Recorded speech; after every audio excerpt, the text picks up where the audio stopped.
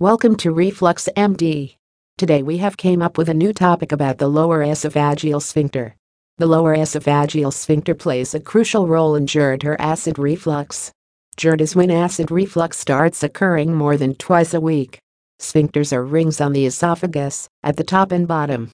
The lower esophageal sphincter is a ring at the point where the esophagus meets the stomach. This ring prevents backflow of stomach contents into the esophagus. The less relaxes briefly during belching and swallowing to allow passage of food and air.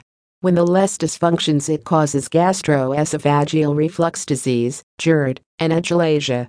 GERD results from the failure of the anti-reflux barrier and the exposure of the esophagus to gastric acid. This can lead to heartburns, regurgitation, esophagitis, and even carcinoma. Doctors believe that the lower esophageal sphincter can relax and not function properly if there is pressure on the midsection caused by a hiatal hernia, eating large meals, or obesity. Over time, acid reflux can damage the lining of the esophagus, potentially leading to cancer. The abnormal change in cells in the esophagus due to the reflux is known as Barrett's esophagus, a precursor to cancer. Patients suffering from frequent and chronic heartburn must speak to their doctors.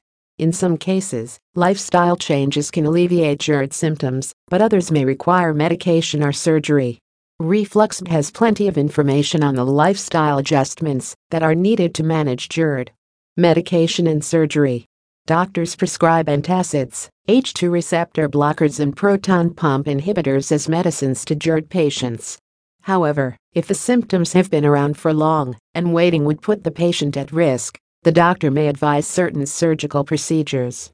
Moreover, the proton pump inhibitors or PPIs have come under scrutiny due to worrisome side effects. Other procedures may vary based on the case. The following are the procedures performed on GERD patients. Stretta procedure. Also known as the radiofrequency treatment, high energy waves are directed into the wall of the lower esophagus to create scar tissue. This will help the lesion performing its functions. This procedure usually reduces heartburn and other symptoms of acid reflux. Nissen fundoplication surgery. The main surgery for GERD or stubborn heartburn is called the Nissen fundoplication.